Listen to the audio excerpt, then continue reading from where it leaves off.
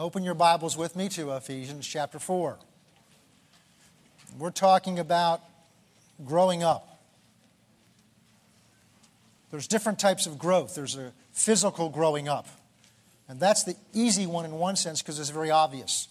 You can see the difference between children and adults because you see the children are smaller. They tend to be, and you can see the adults are bigger. But that's just one form of growing up. That's just physically growing up. I'm sure you've discovered by now that physical growth is not the only type of growth that there is. There's emotional growing up or maturity. There's a financial growing up. There's every phase of your life is a phase where you are in the process of growing up. And then there's a spiritual growing up, and that's what we've been talking about. We see in these scriptures, we're not going to read through all these this morning because there's some things I want to get back into again that we started last week.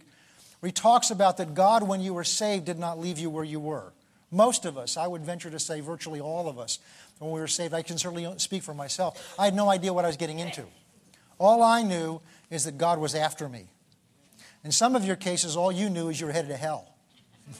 That's an important thing to know. That you were headed to hell, and Jesus gave you an opportunity not to go there. If that's all there was, that's good news right there. That's enough right there for us to rejoice for all of eternity. And if you don't, that means you've got no concept of what hell's like. Because it's very real. It's a place of tremendous torment and fire, the Bible says. And it's forever. Forever.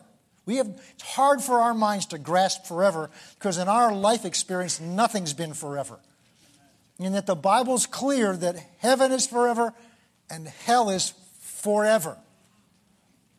So if all he did for us is just take hold of you and pull you out of the doorway to hell, that's enough right there.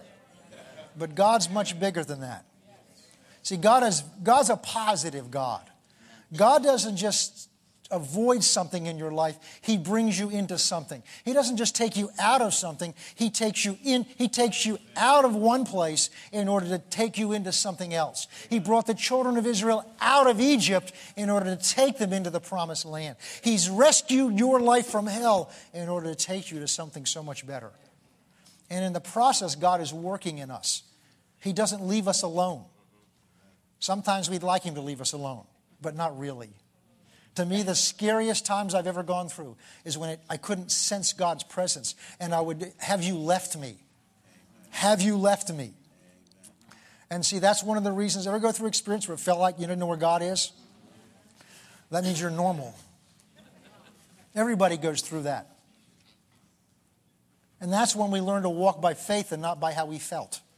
It's wonderful when you have an experience of God and you feel the goosebumps all over your body and you're just, but there's no faith in that. That's fine. But then there's the other mornings you get up and it's like, I don't know where he is and I don't know where I am and I don't even know if I'm saved today. So I go back into God's Word and what God's Word says about me and what God's Word says about him and that he's my Father and he loves me, whether I feel it or not, because today I'm going to walk by faith and not by my feelings and emotions. It's amazing when you do that, how the feelings and emotions come back. God wants us to walk by faith. That's what we're learning on Wednesday nights together. I lost track of where I was. God's working in your life to develop you, to grow up. And what we've seen as we've read through these verses is that God's goal, the picture of you he has on the refrigerator that he wants to see, where he sees he's taking you to, is nothing short than the image of Christ. God's goal for your life is that you end up walking like Christ, talking like Christ, acting like Christ, and thinking like Christ. Because you understand God's already put his nature inside of you. When you were born again, your old nature died, and God literally put his own nature, the nature of his Son, in you already. That's why God can look at you wherever your life may be like right now. How weak you may feel, however messed up you may feel. If you're in Christ, he looks at you and can see that picture on his refrigerator because he knows who he's put in you. See, his confidence is not in you. His confidence is in the Spirit of God he's put in you. And let me give you a word of reassurance. His Spirit has lots of experience. You're not the only tough case he's ever had to deal with. Standing before you is a classic tough case. And this room is full of tough cases. And the body of Christ is full of untold multitudes of tough cases. He knows how to do it. He's a master at his craft. We just have to learn how to cooperate with him. And that learning really is learning how to trust the process to him and not to ourselves, and just learn how to follow him.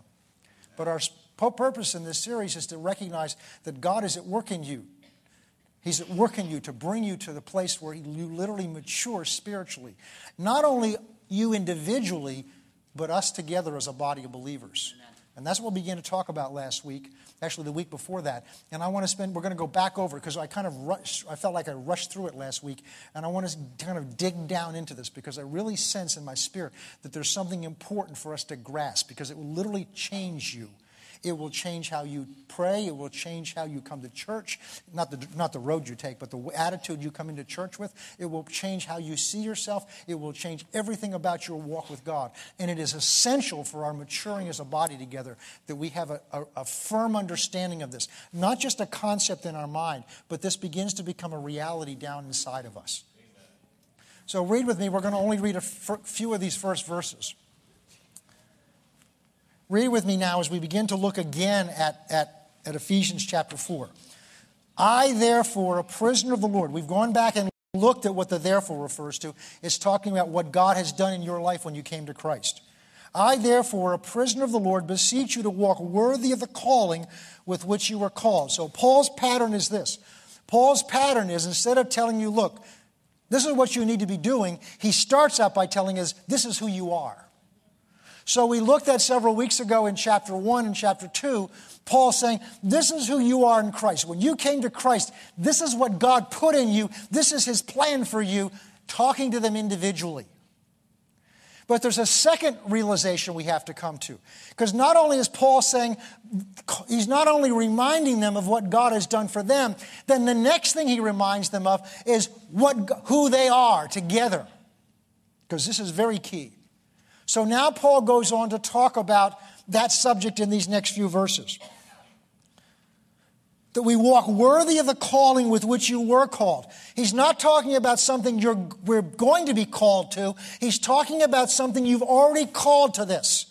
So God's called you to this. God's made provision for this. He's done everything he can do in terms of providing what's necessary for us to come into this.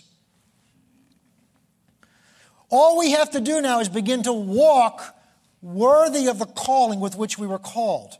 And how do we do that? With all lowliness and gentleness and long-suffering. So that's humility and gentleness and long-suffering, bearing not with ourselves or with God, but bearing with one another in love.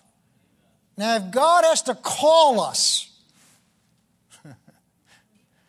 if God has to remind us and call us of how to get along with one another, and he uses the word bearing with one another, that tells me we're going to have an opportunity to bear with one another.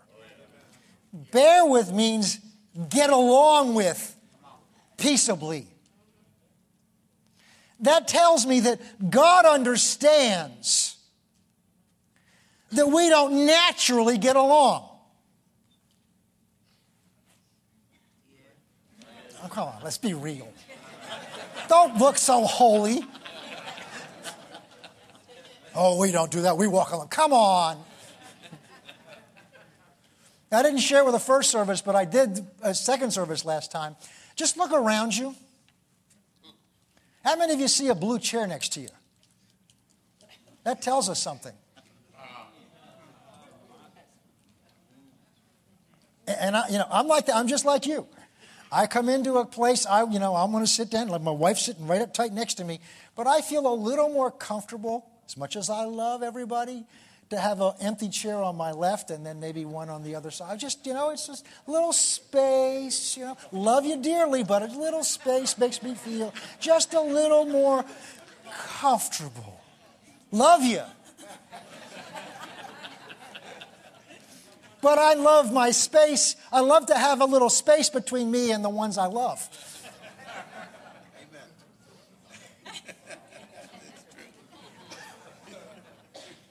Now we're getting real. And God already knows. Bearing with one another tells me that God understands, and we're going to see today, it's also God's plan. God will put you with people that you have to bear with.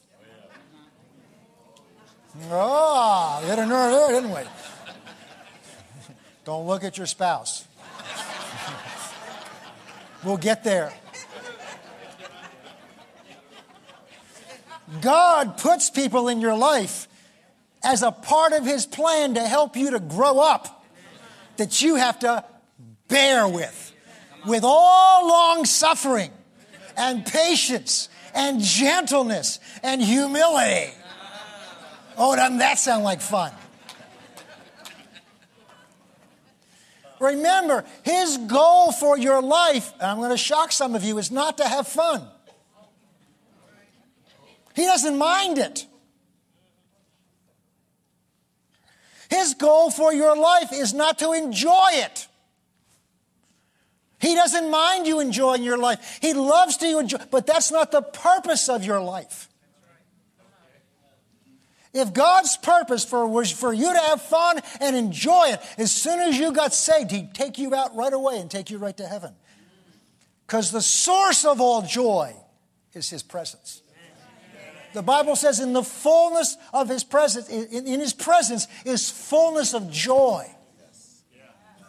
So if that were God's purpose for your life, the main goal for your life was just to bless you with fun and pleasure and all those things, which there's nothing wrong with. But if that was the main purpose for your life here, He'd have taken you out as soon as you were born again. That way you can't get any trouble. Some of us have gotten in trouble since that time. Take you right out of here, and you'd be in His presence, and He'd have you, and you'd have Him, and it'd be wonderful. But God has, you understand that when you're growing up here is to prepare you for what God has for you there.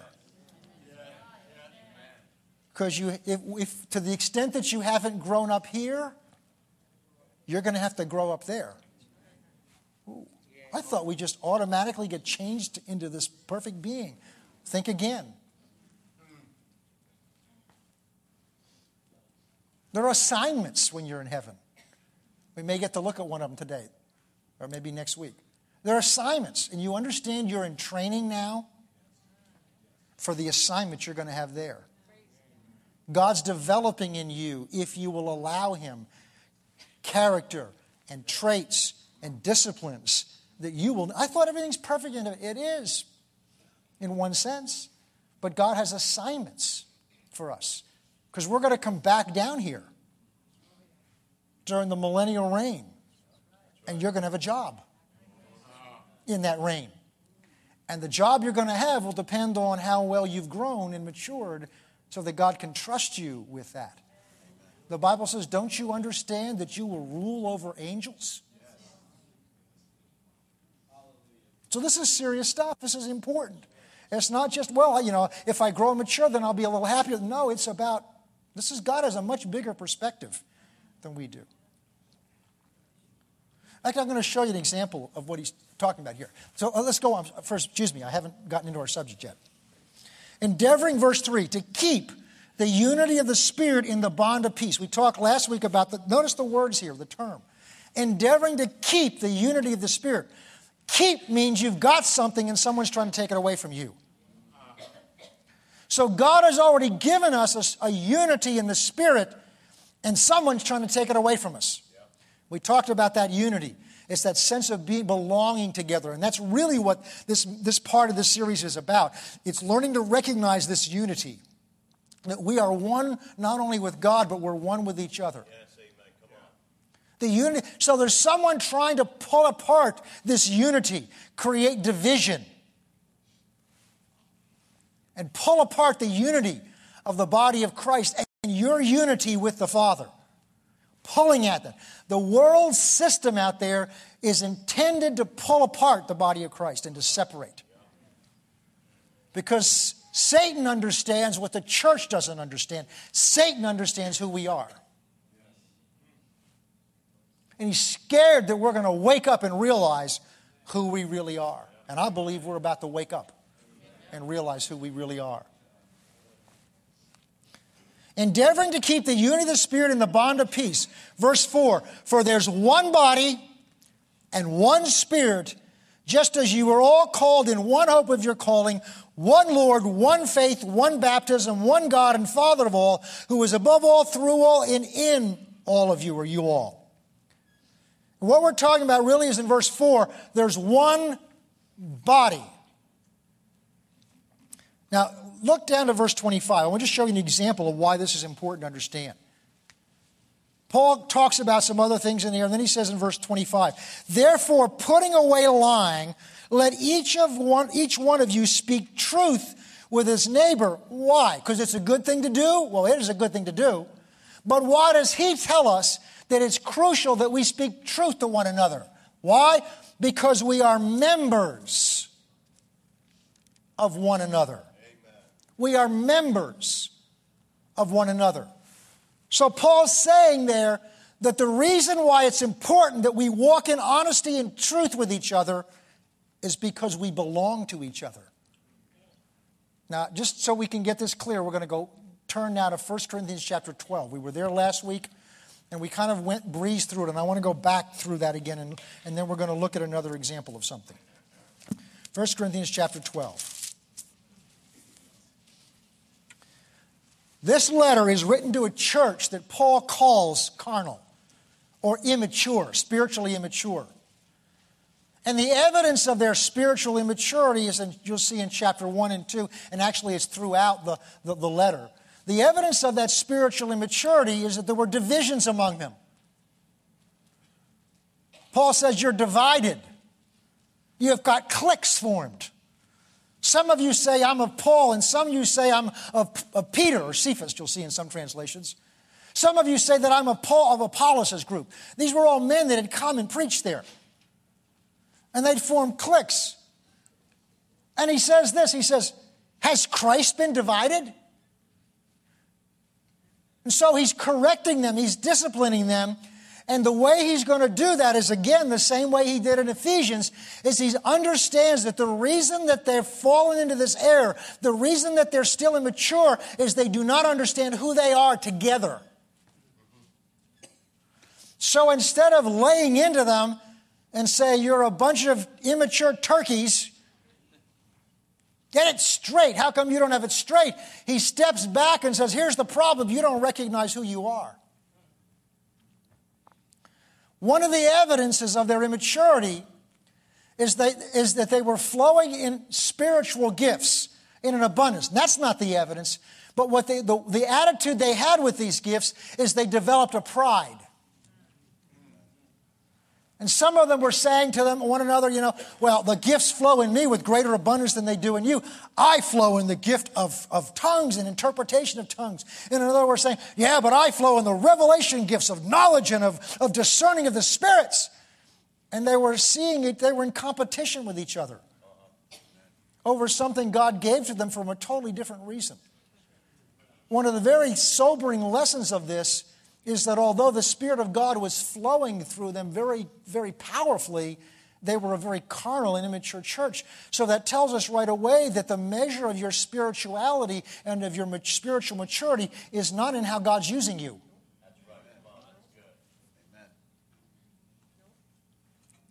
The measure of your spirituality is in what we're talking about.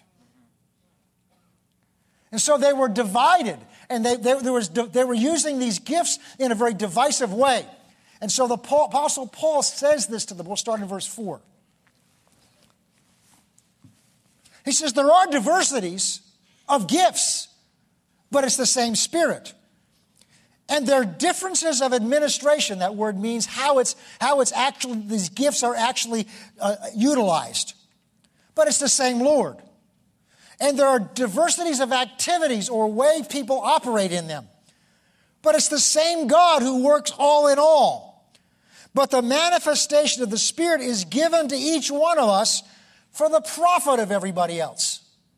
So what he's saying is, although these gifts operate in different ways in different people, and although there are different gifts and they manifest differently in different people, yet they're all one Spirit and one God and one Lord, same as he said over in Ephesians 4. And they operate in us differently, but for the benefit of all of us. And now he's going to go into a discussion that we're going to look into where he's going to try to make this clear to them, and that's why we're looking in on this discussion. We'll go over to verse 12. Because he goes through and names these gifts. And in each case, he says that they're as one as the Spirit wills. Verse 11 says, but there's one and the same Spirit works all these things, distributing to each one individually as he, the Holy Spirit, wills. You understand, we talked about this last week, there's only one Holy Spirit. And that's what Ephesians 4 and a number of other places. And that's the same Spirit that dwelt in Jesus Christ. And that's important because that means the Spirit that's in you is the same Spirit that was in Christ Jesus. Romans 8:11 says, if that same Spirit that dwelled in Christ is in you, he will also quicken or make alive your mortal body.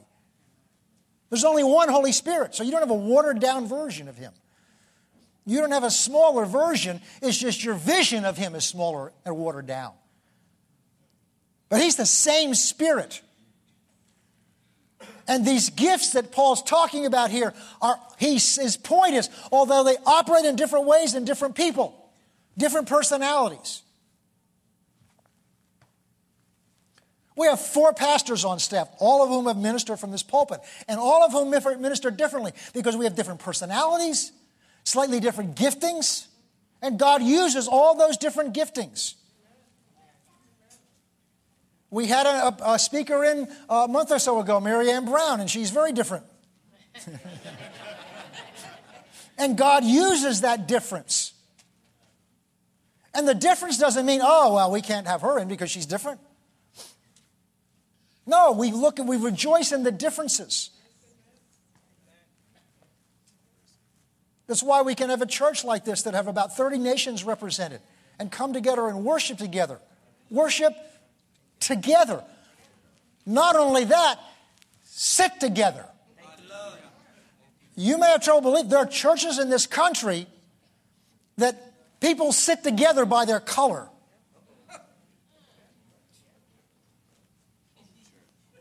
They may come in the same building, but they don't sit together. How that must grieve the Spirit of God. So there's many different gifts, and they operate differently in different people, but Paul's point is there's only one Spirit.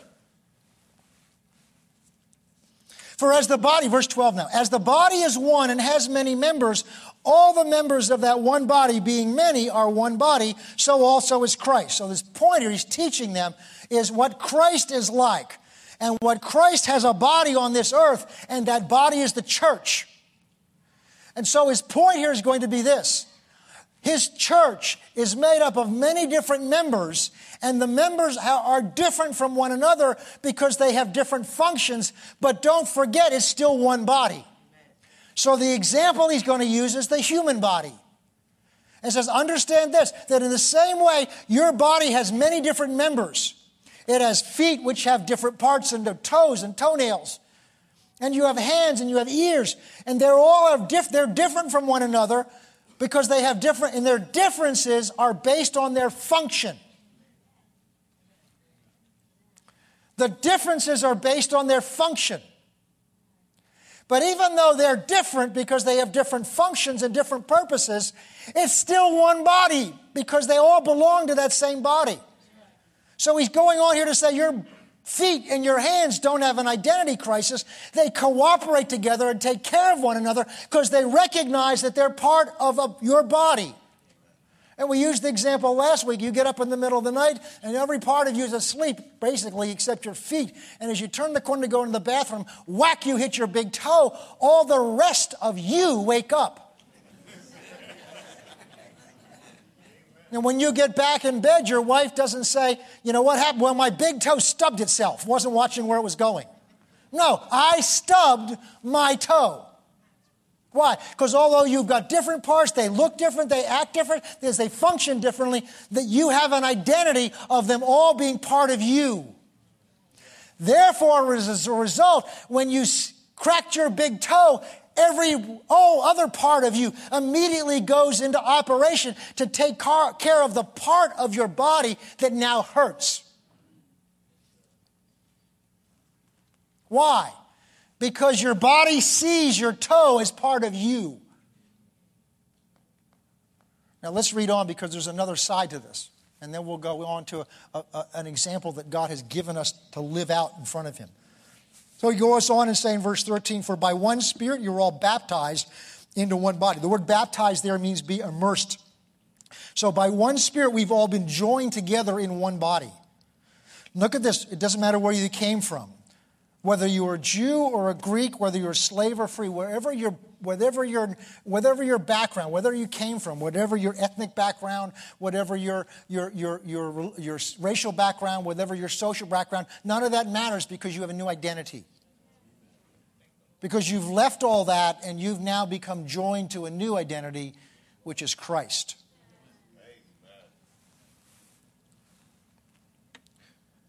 All have been made to drink of one Spirit. That again is a symbol for being united to. Verse 14. For in fact the body is not one member, but it's many. If the foot should say, because I'm not a hand, am I not part of the body? Is it therefore not the body? If the ear should say, because I'm not an eye, in other words, because I don't look like the other parts and function like the other parts, does that mean I'm not part of the body? Of course not. If the whole body were an eye, verse 17, where would the hearing be? In other words, if every part was made the same way, the body couldn't function. We need to have different parts that function differently. Verse 18, but now God has set the members, each one of them in the body, just as he pleased. Notice who made the choice. I'm going to go on just a slight rabbit trail here. It's my belief that God assigned you to a church. And I think as we go through this study, you'll understand why I say that. Because first of all, he says, God has assigned the parts to the body. God has assigned the parts to his body. And this church is a portion of his body. And therefore, God assigns toes and toenails and little fingers and hair follicles and nose hairs and all the rest of that stuff. God assigns it to the body to have a function. And God has assigned you to his body to perform a function. Yes, sir. Amen. And when you begin to find that place and perform that function, you will find contentment. Because you're doing what you were made to do. But it's God that made that choice and designed you that way and put you in that place. I'm convinced that everything in my life, I go back through and look over my life. All my background, both as a lawyer, the training, and a lot of things I've gone through were to prepare me for being in this position that I'm in now. Not just the knowledge, but there's training, there's discipline that was built into me. And not just through the law school and the practice of law, but through other things I've been through. Some of them were mistakes I've made, and God watched me, and he worked his way, those things out of me, and taught me how to handle things and prepare me for things. And I'm convinced now that all of that was to prepare me to be this part. Well, he's doing the same thing in you. Different parts. God has assigned the different parts. I want to move on. And then basically goes on and says in the rest of that section, he says, well, the other thing is, all right, just because you're different doesn't mean you're not part of the same body. The other side of that is just because your body has different parts doesn't mean that one part's better than the other. Because they're parts of the same body. Just because I'm the pastor of the church, that's just my function. That's just my function. There's a grace to stand in this office and there's an anointing to stand in this office. But the moment I get in my car to go home, I got to do what you do and everybody else does. There's not a grace to live it out. I got to take God's word. I got to exercise my faith. I've got to do the same things you have to do. Because God equips you to do what you're called to do. But the office of pastor is my function. It doesn't mean I'm better than you, higher than you. It's a function that I've been given. Just like your nose and your ears and your toes have functions. And just because they're different doesn't mean they're not part of the body. They're not to be in competition with each other. And that's sort of where we ended last week also. Now, there's another way that God has of communicating this. Turn with me back to Ephesians. We'll look in chapter 5. Still talking about the same thing. And these are very familiar verses to many of us, but the real purpose of these verses is different than many people use them for. Chapter 5 starts out by saying, therefore you know means it's based on something he just said. Therefore be imitators of God as dear children. Now I want you to drop down for what our discussion is here. Verse 19, he says, speaking to one another in psalms and spiritual hymns and spiritual songs, singing, making melody in your heart to the Lord, giving thanks always for all things to God the Father in the name of our Lord Jesus Christ. Verse 21, submitting to one another in fear or reverence of God. Some translations say the Lord. Submitting to one another. That word submit can cause trouble for us. Then he really messes around with us. Wives, submit to your own husbands, as to the Lord. For the husband is the head, it's getting worse now, isn't it? Is the head of the wife, just as Christ, here's the answer now, as Christ is the head of the church. He is the Savior of the body. Therefore, just as the church is subject to Christ, so let wives be to their own husbands in everything. Okay, ready, wives? This helps you now. Husbands, love your wives, just as Christ also loved the church. Notice it doesn't stop there. And gave himself for her, that he might sanctify and cleanse her with the washing of water by the word, that he might present her, the church, to himself, a glorious church, not having spot or wrinkle or any such thing, but that we should be holy and blameless. So husbands ought to love their own wives as their own body. He who loves his wife loves himself. For no one ever hated his own flesh, but nourishes and cherishes it, just as the Lord does the church. For we are members of his body and of his flesh and of his bones. For this reason, a man shall leave his father and mother and be joined to his wife, and the two shall become one flesh. This is a great mystery, but I'm speaking regarding Christ and the church. What's he doing here? He's again trying to teach this principle that we are together the body of Christ. And he's trying to show them an example that they should be familiar with so that this union and this oneness is something that they can understand. And so what he goes back to, now turn with me to Genesis chapter 2. What he goes back to now is God's original plan for marriage, which is still his plan today.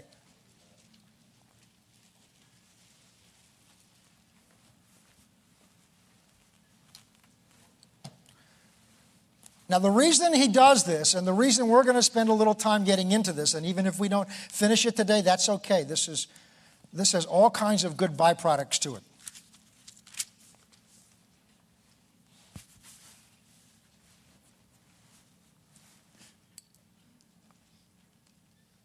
At the root of almost every marital problem, I'll say almost because I don't know every.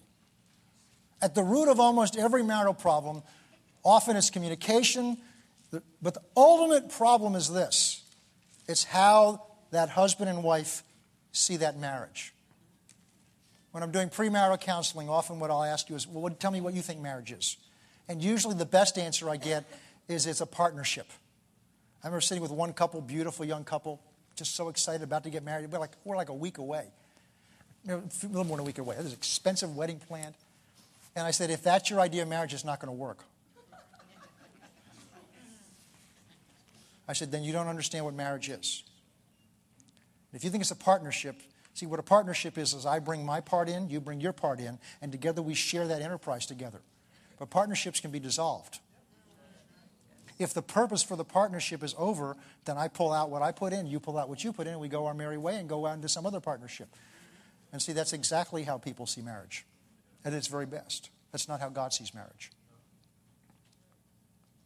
And so what I try to do is get a husband and wife or a couple in premarital counseling begin to see marriage the way God sees marriage and understand what marriage really is, because if you have an understanding of what really is, it will change how you conduct it. That doesn't mean you can't forget and walk away and make mistakes, but what it does is it's something that you can always go back to.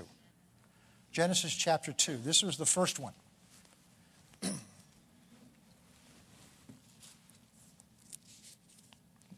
We'll start in verse 18. And the Lord God said, and the Lord God said, and the Lord God said, the Lord God said, the Lord God said. Why are you saying that over and over again? You'll see why. It's not good for that man to be alone. Notice who didn't say it wasn't good. The man. I kind of grew up thinking that what happened is Adam went to God complaining of how lonely he was. Until it hit me who said it wasn't good. It was God that said it wasn't good.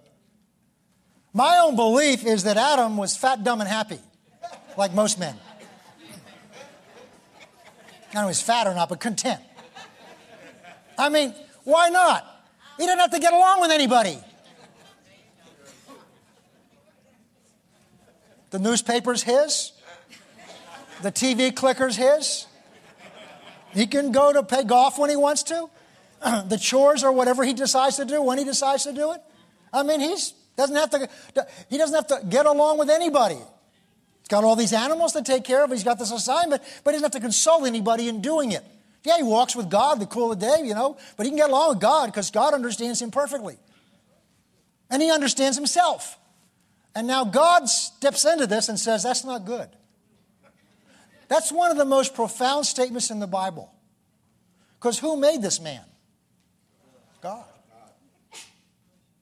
So that means God saw something and said, there's something about this that isn't good for this man. So what does he do about it?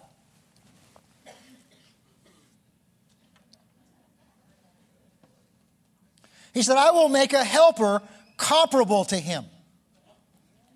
Out of the ground, that we're going to drop down, because God forms beasts and everything else and brings it to Adam, and there was nothing found comparable to him. There's a significance there we don't want to go to right now. But the animals weren't comparable to him. Only another human being would be. Verse 21, the Lord God caused a deep sleep to fall on Adam, and he slept, and he took one of his ribs. Actually, in the Hebrew, it says rib, and the word rib in Hebrew doesn't just mean one of these things. It literally means your side.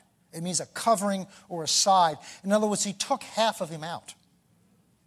Now, to understand what's happening here, you've got to step back. I won't go back into the scriptures. I'll just tell you what they say, because most of you are familiar with it. It says in the beginning, God created the heavens and the earth. And then he said it made man. Let us make man in our image. So God made man in his image.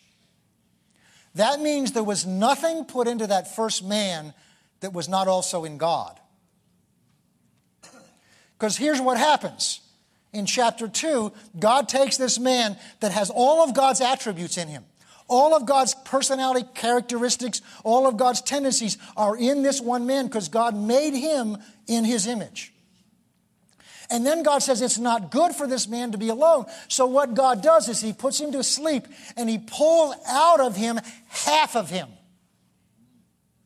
And now forms that half into a new human being.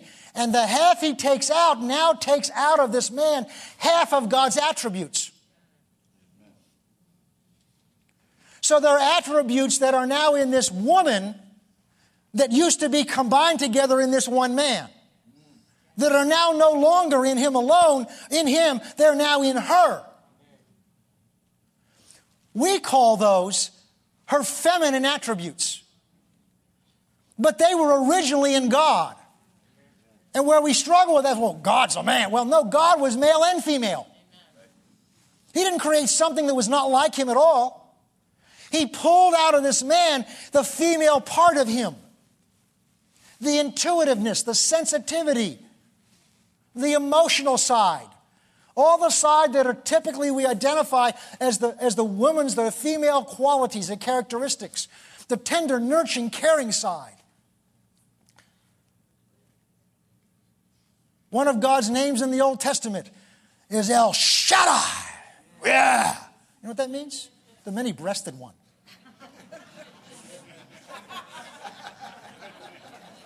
It's the nurturing, caring, sublime side of God. Now look what God's done. Why is this so good? Notice God said it was good. Adam didn't. But God knows best. Father knows best, right? God pulls these attributes out, now puts them in a brand new human being. Well, let's go on and read, because I want to show you what Adam says here.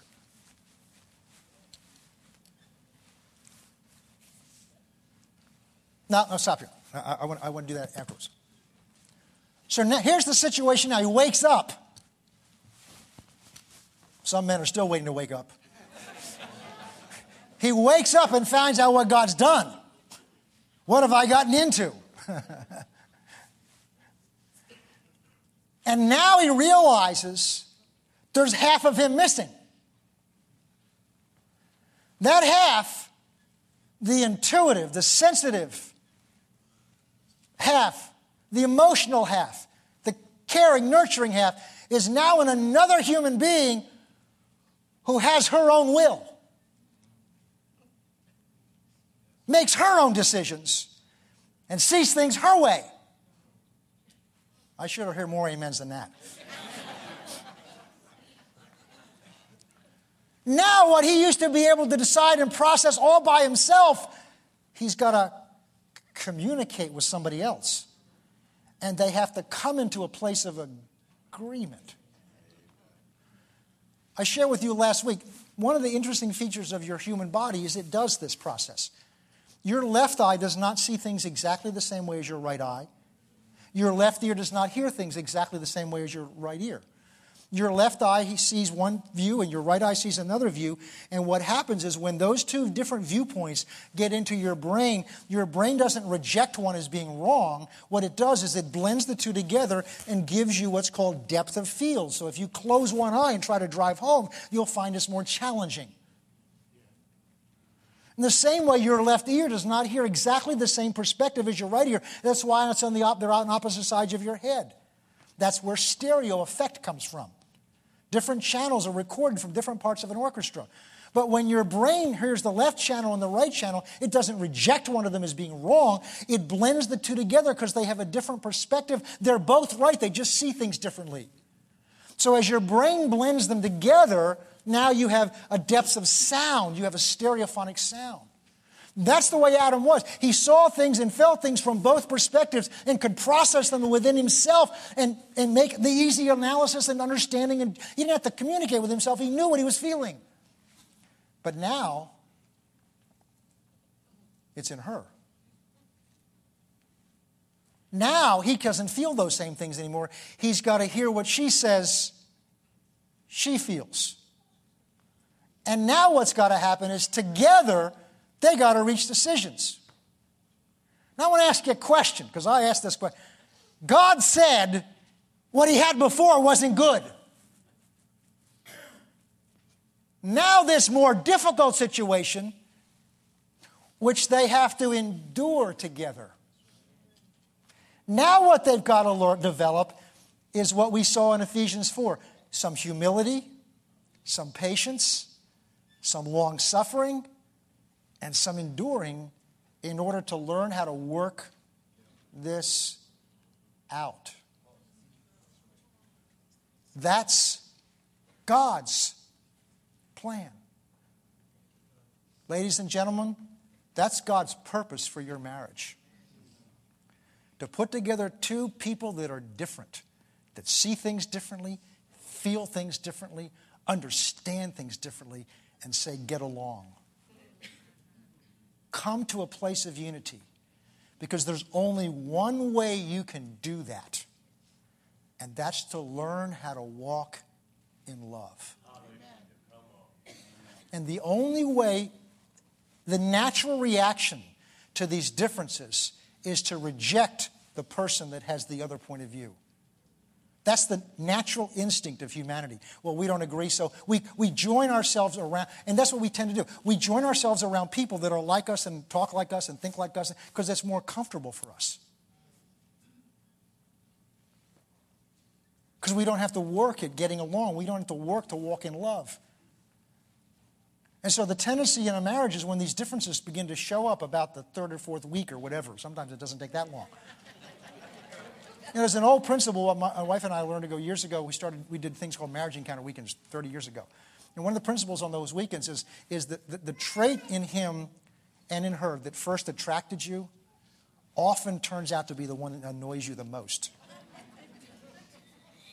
He's fun-loving and easygoing and he's everything good, and now that's irresponsible.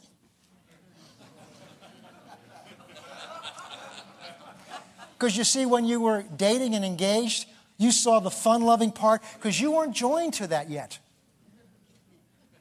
But once you say, I do, you're now stuck with that.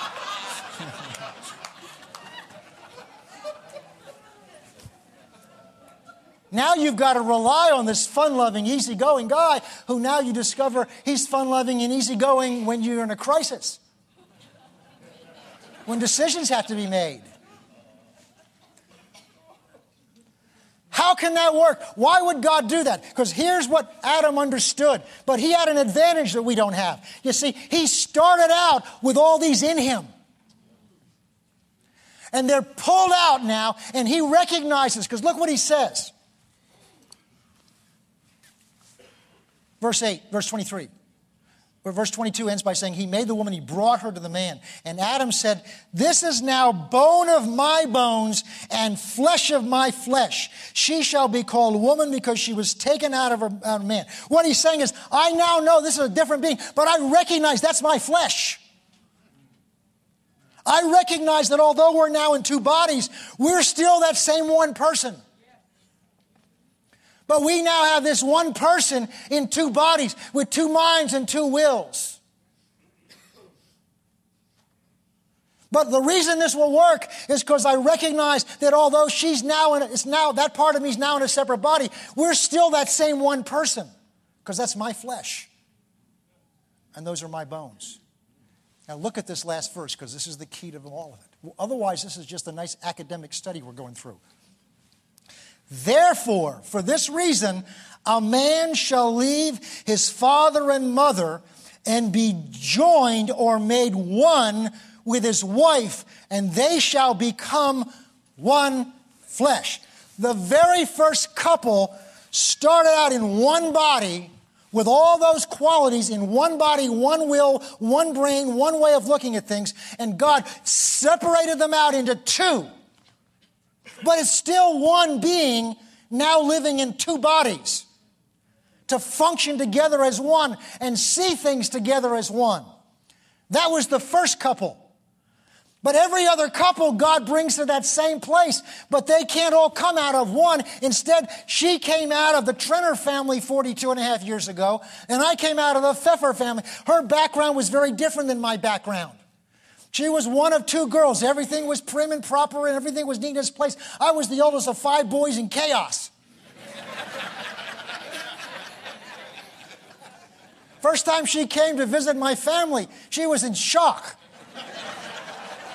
My mother had this beautiful meal. She lays it out in front of these five boys, and all of a sudden, she says, whatever they said, I don't remember if they said great because we weren't saved back then, the food disappeared. It was not only off the plates, but it was consumed before she could decide what she wanted. She's sitting there in shock. What have I gotten into? My mother saw this, and none of the boys saw it. Their food was on the table. They ate it. So my mother literally went and fixed another meal just for Anita. So, slightly different backgrounds. I came from a background where the norm was everyone went to college and beyond. She came from a background where that was not the norm. And then God joins us together. And we begin to realize these differences are there. And we have to learn how to work them out and walk them out. The first 10 years, I didn't learn too much. Until then I got saved. We got saved. And then I began to realize that these differences, I'll never forget, I can almost see where I was, but I'll never forget hearing. I was complaining to God God, I can't get her to think the way I do. She doesn't think logically. We'll sit down and have these discussions, and she goes all around this way, and I'll say, but look, A is this, B is that, therefore C has to be. She said, I don't care what C has to be. I said, I don't know how to deal with that. I said, God, please help her to learn to think. And I heard as clearly as I've ever heard anything. He says, I didn't make her to think like you do. That was a shock. Because my next question was, well, why not? But I didn't dare ask that because I realized God was trying to teach me something. And if he said that's the way he made her, then there must be something in that I need to learn. And that's began my journey, which has been going on for now an additional 32 years of learning to understand and accept and see ourselves as this one. And she does the same thing. So the key is this, and we're going to go on with this next week because this is important. First, I was just going to do one Sunday on this and kind of go on through, but this is so crucial for where God's taking us, that we understand that we are members of one another. We're not just called to get along with each other. We're not just called to walk in love. Because the point is, why should I love you? Let's get real. Jesus commanded me, that should be enough. But why? We saw the answer in Ephesians 4:25. Because we're members of one another. And I believe with all my heart that where things are headed, that understanding that how much we belong to one another and how we are tied together in a unity in Christ is going to become critical for where we're headed. Enough so that I'm going to take the time to go over this enough so that we have an understanding. What we see here is that the example that God uses for this unity of parts together, different parts being part of one together, is marriage. That's one of the purposes of marriage, is an example to others of what that unity is like. It's interesting, one of the last things Jesus said to his disciples before he went to the cross, it's in John, I think it's John 13. He says, the world will know what I'm like by the way you love one another. They're going to know what I'm like by the way you get along with each other. I don't mean tolerate each other. I mean the degree to which you sincerely care and care for one another. I venture to say we've not done that great a job. Not just so much here, but the church as a whole. Fights with each other. We're the first, there's an old expression that the church is the only organism on the earth that eats its young, that eats its wounded. Somebody gets hurt, we turn on them. How that must grieve, because we're one body. And the reason we do that is because we do not understand that together we are one body in Christ. We sing that song, but that's literally who we are. And the example that the Bible teaches us, that Jesus is using in Ephesians chapter 5, the example that God gives us in Genesis is the example of a man and woman who come from different backgrounds, different education, whatever it is. And God supernaturally joins them together as one. That first one started as one and now lived as two. From that point on, every other marriage is the opposite. You get two different individuals that are brought together, and God brings them to a place of unity, just as he did with that first one. We've been married long enough that we're beginning to think the same way. I'm not sure which one of us is adjusting. But we'll turn each other, she'll start to say something, I was just thinking the same thing. We begin to feel the same things. And what we're going to talk about next week is the effects of that union. It is literally a covenant. It is a blood covenant. And we'll talk next week about what a blood covenant is. I'm going to, at some point this year, teach on the blood covenant, because it's the basis of everything God does with us. But understanding who we are in Christ together requires some understanding of covenant. And understanding marriage requires some understanding of covenant. Because I said a few minutes ago that marriage is not a partnership. Then what is it? It's a blood covenant. And I'll give you this clue and then we'll end with it. The difference is In a partnership, you bring your assets together and share them together for a joint purpose. In a covenant, you give all of yourself to this union. It's literally a union where the two become one. The two become one. And when two have become one, you can't separate them out without pain. And we'll talk about that next week.